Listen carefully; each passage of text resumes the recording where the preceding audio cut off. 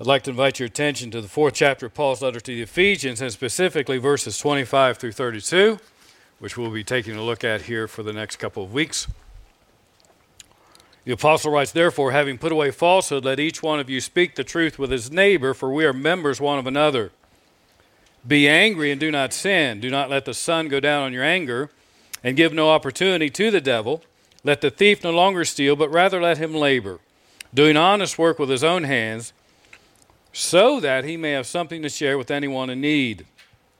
Let no corrupting talk come out of your mouths, but only such as is good for building up, as fits the occasion, that it may give grace to those who hear. And do not grieve the Holy Spirit of God, by whom you were sealed for the day of redemption. Let all bitterness and wrath and anger and clamor and slander be put away from you, along with all malice. Be kind to one another, tenderhearted, forgiving one another, as God in Christ forgave you." Father, we are in a portion of Scripture in which the Apostle Paul lays out the characteristics of the new walk. And Father, I want to remind myself and each one of us that we are able to do these things because of grace.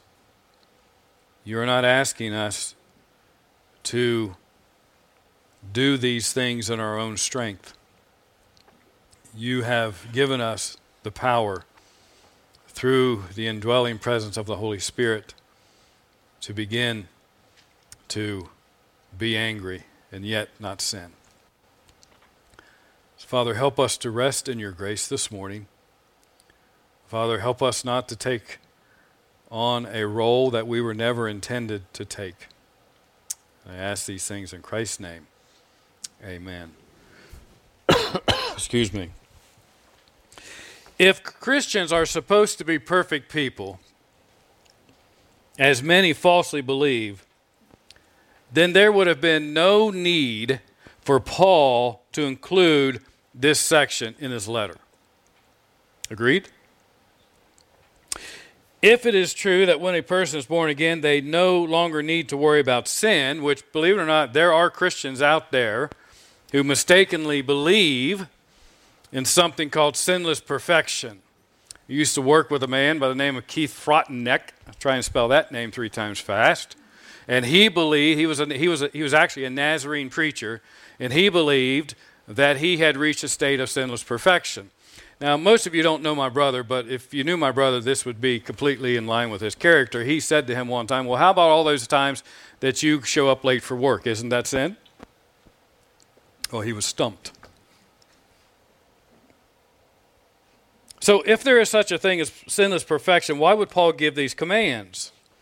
Well, the reality is that we all know deep down in our hearts and by experience that Christians are not perfect people, that they are not sin-free people. And the reality is that all Christians struggle with the sins that Paul describes here, as well as with a multitude of other sins. And I was thinking earlier this morning, that even though it's not a large group that I preach to every week, I do not for a second labor under the impression that everybody here is a genuine believer. And maybe there's someone here this morning who desires to be a Christian, but you know that you're not perfect, and that you're plagued by the sins that the Bible describes, such as what Paul talks about here. You have a problem being truthful, or you have anger issues, and those sins have led you to a place of deep despair and have somehow convinced you that salvation is not for you. Well, I want you to take heart. Because the only kind of people that Jesus saves are imperfect ones. Amen? The only people Jesus saves are liars, people with anger issues, thieves, people with foul mouths. Jesus saves imperfect, sinful people. And over time, through the power of the Holy Spirit, he makes them has-beens. He takes those who used to be and moves them to the no longer are side of the ledger. Listen to the reminder that the Apostle Paul gave to the saints in the church at Corinth. He wrote to them, "Or do you not know that the unrighteous will not inherit the kingdom of God? Do not be deceived, neither the sexually immoral, nor idolaters, nor adulterers, nor men who practice homosexuality, nor thieves, nor the greedy, nor drunkards, nor revilers, nor swindlers will inherit the kingdom of God." Now, if Paul had stopped right there, we'd all be in very, very, very bad shape. But he didn't stop there, and he said, "And such," what's it say? "Were some of you. But you were washed, you were sanctified, you were justified in the name of the Lord Jesus Christ and by the Spirit of God." Normally, if you are called a has-been, that is not a compliment. But the Christian is happy and thrilled to be a has-been. Amen? A Christian may have been all of these things in the past, but that is not what they are now. And if you're here today and you're not perfect, yet if you will come to Christ, you will become a happy has-been. And when it comes to being a Christian, I would much rather be a has-been than a never was. If you would like to talk about coming to Christ, you can see myself or a number of other people, and I encourage you to do that even today. Well, when God works in us and brings us to repent of our sins and to place our trust in Christ, He immediately begins to change us and to conform us to the image of Christ. And as the believer hears the word preached, the Holy Spirit takes the preaching of that word and begins to apply it to the life of the believer, so that every believer begins to make incremental progress in becoming like Christ. It's interesting to me that the Bible gives no time frame for this. So we want to be careful about judging others. Some, it may take decades for the Spirit to bring them to the place where they need to be. Others, it may happen more quickly. But regardless, all those who are in Christ are becoming like Christ. And sometimes the Holy Spirit works directly on our minds to change the way that we think. Remember earlier here in Paul's letter to the Ephesians, he described the futility of the unsaved mind.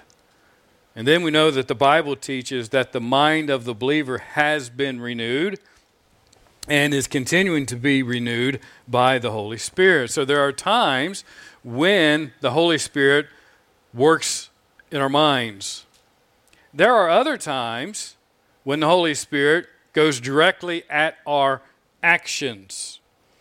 The believer is given specific commands to stop doing certain sinful actions and to replace them by beginning to do godly actions. And that's really what we have here in this section of Paul's letter to the Ephesians. For instance, in verse 25, as we saw last week, you as a believer are instructed to do what? To stop lying and to begin telling the truth with your neighbor. So in verse 25, there are two commands. Command 1, stop lying. Command 2, begin telling the truth. Say, why are those commands given to us? So that we will change our behavior. They are given to us to keep us from engaging in behaviors that are sinful and must not characterize a believer, and in this case would be lying, and then is given a godly behavior, which is speaking the truth, that should characterize the believer. So what do we have here? We have objective evidence, if you will, that we can evaluate our lifestyle to see whether or not we are walking the worthy walk. And if we are not, then we need to step back and do what? Make some corrections. Or perhaps we need to go back and examine ourselves to see whether or not we are in the faith. So in verse 26, we're given another command. But it's a command that seems to contradict other commands in Scripture. Notice what Paul says, be angry. Now I want to draw a distinction. He doesn't say get mad. He says get angry. Be angry. Paul commands you, as a believer, to be angry. Now, perhaps there's somebody here this morning that says, we read that, we hear that, and we say, finally, a command I'll have no problem keeping. I got that one down. Well, before we head down that path, let's make sure that we understand, that we have a proper understanding of what Paul means when he commands us to be angry. So we need to begin by defining the anger that Paul commands. So the kind of anger that Paul advocates is a deep-seated, determined, and settled conviction. It is a deep-seated, determined, and settled conviction. It is a deeply held belief. We might even say it's a core principle. It is a guiding principle in our lives, contrasted with sinful anger, which is characterized as a momentary outburst of anger. It's when somebody throws a temper tantrum. It's anger that comes from a person that boils over with rage. So the anger that Paul commands you as a believer to have is controlled, it is determined, it is settled. And we are to have this kind of anger. Let me back up and clarify my thought. In order for us to practice, to demonstrate this kind of righteous indignation, if you will, righteous anger, two things need to be true. And I won't go into them this morning because they are, I believe, self-explanatory. Number one, you have to know God. And you also have to know God's heart. Okay. And you learn those things through His Word. Now, whenever you come to a specific text, a particular text, and you're not quite sure exactly what the meaning is, what's the Bible principle? What do we need to do? We need to compare Scripture with Scripture. In other words, we need to see if this is written about, perhaps further explained in other parts of Scripture. Well, interestingly enough, Ephesians 4:26 has a counterpart in the Old Testament, which is Psalm chapter 4, verse 4. So Paul writes, be angry, but don't sin. David writes, be angry and do not sin. That's pretty similar, isn't it? So both Paul and David give us the same truth. They teach us two truths. Number one, and this may come as a shock to many of us, we are commanded to be angry. Be angry is a command. So they both say there are times, and we'll look at that, when you need to be angry. Secondly, they both teach it is possible to be angry, to express anger, to experience the emotion of anger, and still not sin. And that's where most of us get into trouble. Because we practice, we demonstrate, we are overcome by ungodly, unrighteous, sinful anger, we sin. But now we are left with this question, how do we reconcile what Paul and David have written? How do we reconcile that with what we find elsewhere in the Scriptures? Because there are numerous other places in the Scriptures that warn us and command us to put away anger. For instance, Paul in Colossians chapter 3, verse 8 said, but now you must put them all away. And what's number one on the list? Anger. Psalms 37:8 tells us to refrain from anger and forsake wrath. The preacher in Ecclesiastes says, be not quick in your spirit to become angry, for anger lodges in the heart of fools. Paul, I don't know if you caught it right in this very same passage that we read this morning in verse 31. Let all bitterness and wrath and anger and clamor and slander be put away from you along with all malice. Paul, did you have a senior moment and you forgot what you wrote a few verses before? No, he hasn't. So how are we to understand Paul's command in verse 26? Well, hopefully it's clear from the verses that I just referenced that there are two distinct kinds of anger addressed in the Bible. And I think we can categorize them very succinctly by saying this. There is an anger that honors God, and there is an anger that dishonors God. And so what Paul is addressing here is the first kind of anger. It is an anger that honors God. Sinful anger. Let's start with sinful anger. Sinful anger is anger that is self-defensive and self-serving. Sinful anger is anger that is resentful. Now listen carefully. That is resentful of what someone has done to us. We think we have not been treated fairly. We think that we have been offended. Perhaps we were offended. But normally, with this kind of sinful anger, we get angry because of what has been done to us or towards us. Maybe our pride has been wounded. Maybe our character has been called into question. Our credibility has been maligned, and we become angry over something like that. Or it could be something as simple as we don't get our way. And what happens? We get angry. We see that in our country, unfortunately, far too often anymore. People don't get their way, and they explode in anger. Sinful anger. Anger that dishonors God is the type of anger that leads to murder and all kinds of other destructive sins. But righteous anger, we may say positive anger, is anger that must be expressed when God is dishonored. This may be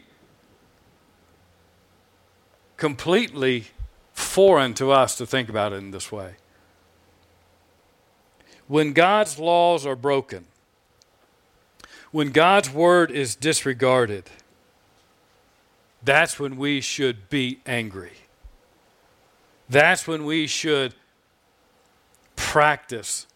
experience righteous indignation. It is an anger that is directed at evil. It's an anger that abhors injustice, immorality, and ungodliness. We are commanded as believers to be angry when God is dishonored. It's the kind of anger that Jesus expressed. For instance, in Mark chapter 3, verse 5, it says, and he, that's referring to Jesus, looked around at them, that's referring to the Pharisees, and he looked around at them with anger. Why? Grieved at their hardness of heart, because he wanted to heal man and they didn't want him to do it. But let me ask you this. Would the healing of the man bring honor to God? Yes. And he was grieved, Jesus was grieved that they didn't want to give God his honor. They didn't want to glorify him through the healing of this man. To them, it was more important to obey their made-up rules about the Sabbath. And Jesus expressed anger at that. It's the kind of anger that Jesus expressed when he cleansed the temple and threw out the money changers and all the merchants that were selling their overpriced goods. Jesus expressed a righteous anger over the treatment of his Father's house, which was supposed to be a place of worship and a place of prayer, but they had turned it into a religious mini-mall. And that angered him. And what did he do? He took action. And as shocking as this may seem, there is an anger that pleases God. So I'm not so sure about that. Okay, then just look at the life of Christ. Did Jesus ever do anything that was displeasing to the Father? Well, no. Well, I just gave you two instances where Jesus expressed anger. So what do we conclude? There is an anger that pleases God. And the kind of anger that pleases God is a controlled, righteous anger. Again, anger over injustice, over the mistreatment of the poor and the vulnerable in our society. Anger when God, His Word, His Spirit, His Son are all dishonored. That should anger us. The good doctor said we are to be angry over evil and wrong. And he's simply echoing the words of Psalm 97, "Oh, you who love the Lord," can anybody fill it in? Hate evil. Hate evil. It doesn't say tolerate it. It doesn't say shrug it off. It says, "Oh, you who love the Lord, hate evil." But in our anger, we must be careful that we don't cross the line and let our righteous anger turn into sinful anger. Let me give you just a couple ways when this can happen. First of all, the Christian should not be a hothead. The Christian should not be bad-tempered. You know, it's the kind of person that you have to walk on eggshells every time you're around them, because you never know how they're going to react. That's not righteous anger, that's sinful anger. Second, the Christian should not be easily provoked to anger. There's a lot of professing Christians that are angry, but they're angry for all the wrong reasons. Let me give you a real-life example, and I could mention this man's name, and several in the room would know him, so I won't do that. But there was a man one time that got so angry over the style of a song that was sung in a church service, he was literally shaking with rage. Shaking with rage. Because there may have been a drum beat to that song. I'm going to explode. That's the way he was. He was physically shaking. He was so mad he wouldn't speak to me. That's not righteous anger. That's sinful anger. Christian's not easily provoked. Well, that wasn't good for my throat.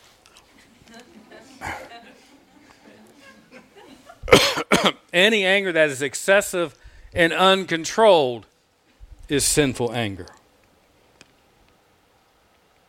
So I don't think it'd be hard for us to draw the conclusion that anger is a very, very, very common source of sin.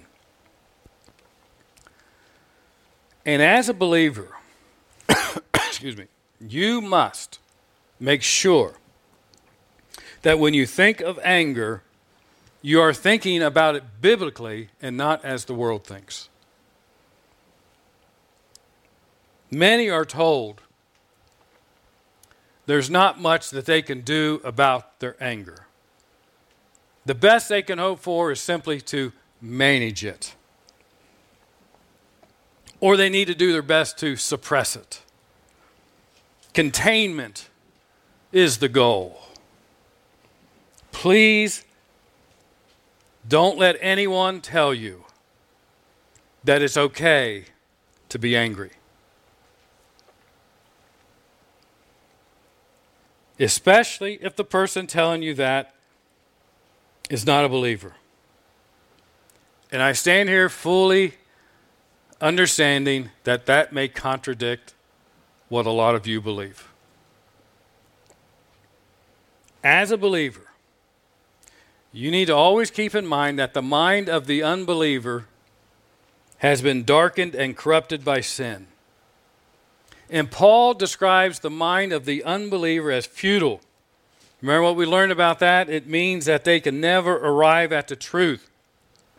They can never come to a right conclusion.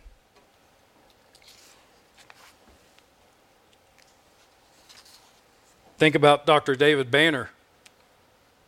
What happens when he gets angry? Some saying, David who? You know, the guy that turns into the hawk. Why does he turn into the hawk? Hawk smash. Why? He gets mad. He gets angry.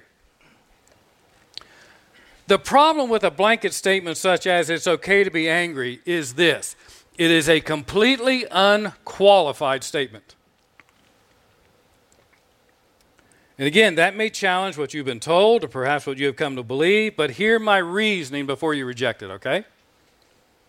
How can we begin to determine, take any statement, not just this one, but how can you begin to determine if a statement such as it's okay to be angry is truthful or not? Two things you need to do. Number one, realize that there is no context to such a statement. It's almost like it's a statement made in a vacuum. It's a statement that is made that I wonder if people have thought through the consequences of them making that statement to others. Because if it's okay to be angry, then that, for me, would follow, then it's okay for me to express that anger. And the way that I express that anger may be to take it out on you. So could we now say that, well, it's okay to be angry? And we say, no, that's not appropriate. It's not okay to be angry. See, there's no context to it. Second, there's no qualification to that kind of a statement. So if there's no context and if there's no qualification, where do we go to look for context and qualification? Anybody want to guess? The Scriptures. The Scriptures. Now, if someone says it's okay to be angry because God is being dishonored, then the Bible would say, amen, yes. It's right for you to be angry in that situation. Yes, that is a proper expression of anger. And by the way, we have to throw out this image in our minds of anger as somebody who's just over the top and just completely upset and can't control themselves and pacing back and forth and frothing at the mouth. You can be angry and not do any of those things. You can be angry and not do any of those things. And if you are angry, you shouldn't be doing any of those things. But what if someone were to say, I don't like what you did to me, and that makes me angry? That is not a valid, legitimate expression of anger for you as a Christian. Why? Because it's selfish. You're worried about what has been done to you. You're more concerned about your glory. You're more concerned about your honor. So it's not a valid expression of anger. And if you're angry because you've been personally offended, the Bible doesn't condone that kind of anger. If you're angry because God has been dishonored, His will has been violated, then it is right to be angry. In fact, you may have to go home and chew on this. It would be sinful for us to not be angry in light of what the Scriptures teach. But when an unqualified statement such as it's okay to be angry is made, we must make sure that we engage in biblical discernment to examine that whether or not what we're being told or perhaps what we believe, we have to make sure that it is in agreement with the Scriptures. Now, let me talk to the mom and dads in the room. And everybody else can listen, but particularly mom and dad. Because anger is such a common emotion expressed by your children,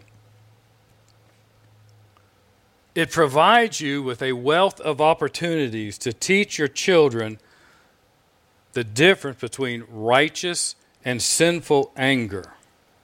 It provides you with numerous opportunities to teach your children about their heart and to teach them about their need for a new heart that only Christ can give. Don't get angry when your child gets angry. You need to see it as an incredible opportunity to teach them why they are angry and then point them to Christ. Don't be surprised when your child becomes angry. So why? Because anger is an expression of our selfishness, of their selfishness. I don't know how many kids are in the room. I see some here, but everybody can listen to this as well. Every time that you become angry with your mom or your dad or your brother or your sister, you know what's happening? Your anger is pulling back the curtain of your heart and revealing the condition of your heart. It's showing you something about yourself. And if you have been saved and you're still becoming angry, your anger is teaching you something. It's teaching you something about the condition of your heart and the work that the Holy Spirit is still doing in your heart to make you more like Christ. If a child hasn't been saved, your anger is God's way of showing you that you're a sinner in need of a Savior. And I would encourage you to talk to mom and dad about what's going on inside of you and let them show you how Jesus can change your heart. Amen? So what about the rest of us? Well, just as I asked you last week to monitor your speech and to see how you're doing with telling the truth, I would love to get some anonymous, you can't hardly do that anymore, but some anonymous feedback on that. How many times did you realize that perhaps you were exaggerating the details of a story or embellishing a story or just telling half a truth? Well, likewise, I challenge you this week to examine yourself to see how often you are angry and what it is that makes you angry. Is it righteous anger or is it sinful anger? And I'm afraid that far too many of us are angrier over how others have treated us than we are over how others are treating God. And so what's Paul's command to you as a believer?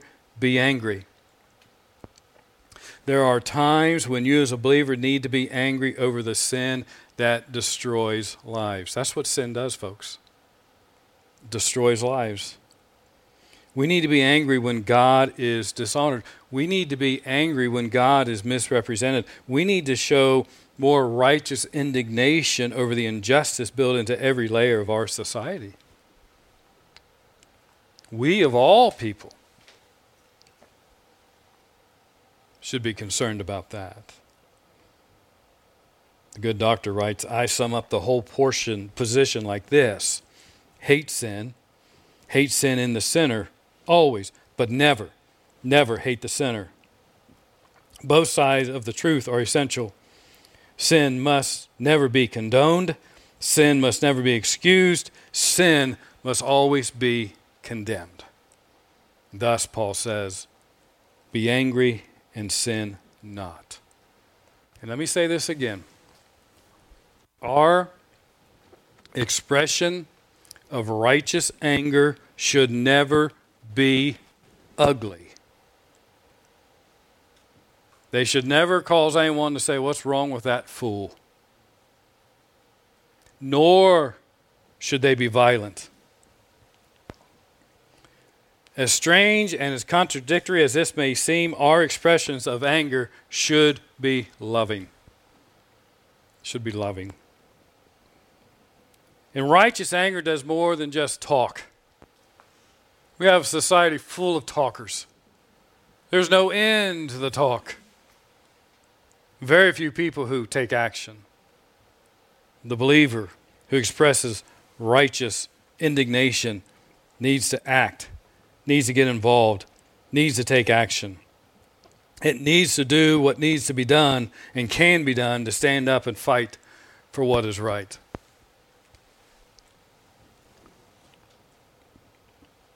So what are some ways that we can express righteous anger? Let me give you 2 or 3, and you can probably add to the list. First of all, simply speak the truth. And what I mean by that is don't let falsehood, misrepresentation. Don't let air go unchecked. But remember to always speak the truth in love. Always. Now this next one may be a little bit more touchy.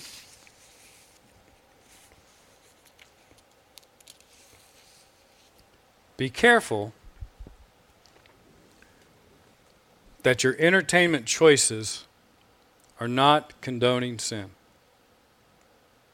And we live in the day and age where you can stream anything that you want.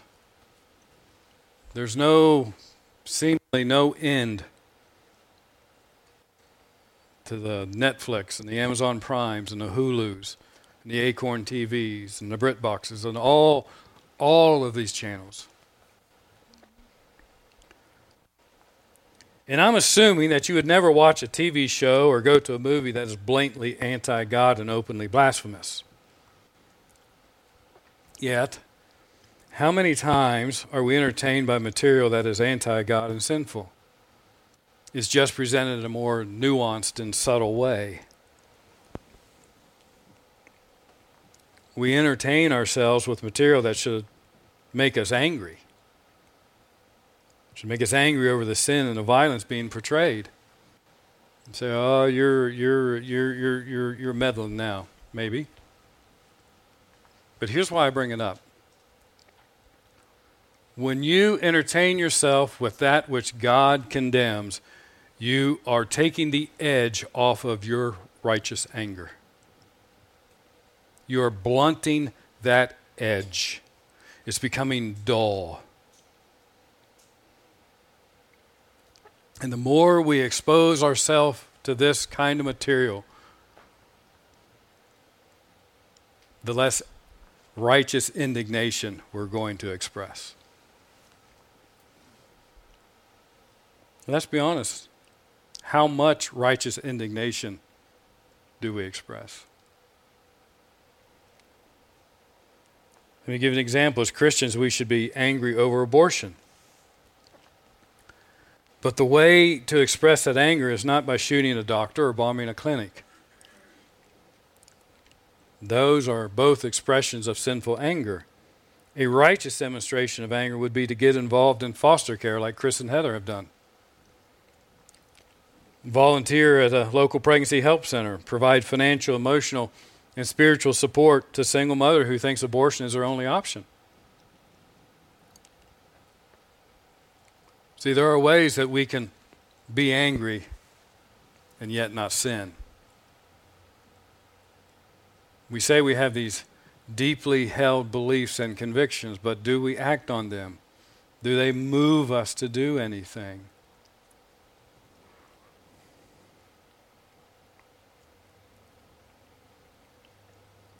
Anger is a God-given emotion. Never, ever forget that. But like the rest of our emotions, it's been corrupted by the fall. So now, we don't know that pure anger that we originally were intended to have. And when you struggle with unrighteous anger, remember this: there is grace. And that God is sovereign over your emotions. I wish more believers would take that to heart. God is sovereign over your emotions. That means your anger can be more than managed. That means you don't have to suppress it. The solution is to confess, not suppress, and to put it to death through the power of the Holy Spirit. But don't stop at simply putting away sinful anger. Put on righteous anger. Take a stand. Get involved. Examine your life and how you entertain yourself. Be angry, but don't sin. Now, I don't have time this morning to get into the rest of what Paul said there. Perhaps I will next week, perhaps not. But notice one thing that Paul says, put a time limit on any anger, even this righteous anger. So what's the time limit? Well, don't let the sun go down on your anger. I can't say for sure that that's literally what Paul meant, but the principle is certainly this: don't hang on to the anger. Why? Verse 27, and give no opportunity, what's it say? To the devil. See, when we hang on to the anger, we open the door wide for the schemes of Satan.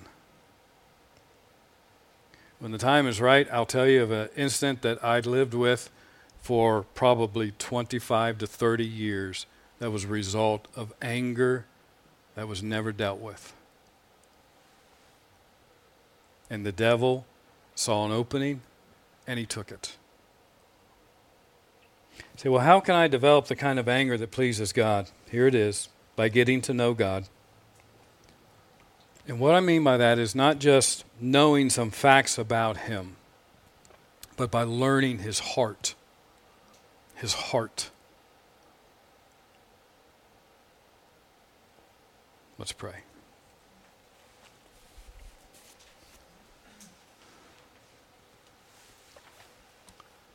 And Father, as I mentioned last week, Paul wrote these words to believers.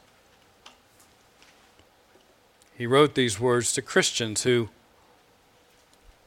some I'm sure were still struggling with these very issues, having a struggle with telling the truth, and others are having trouble with their anger.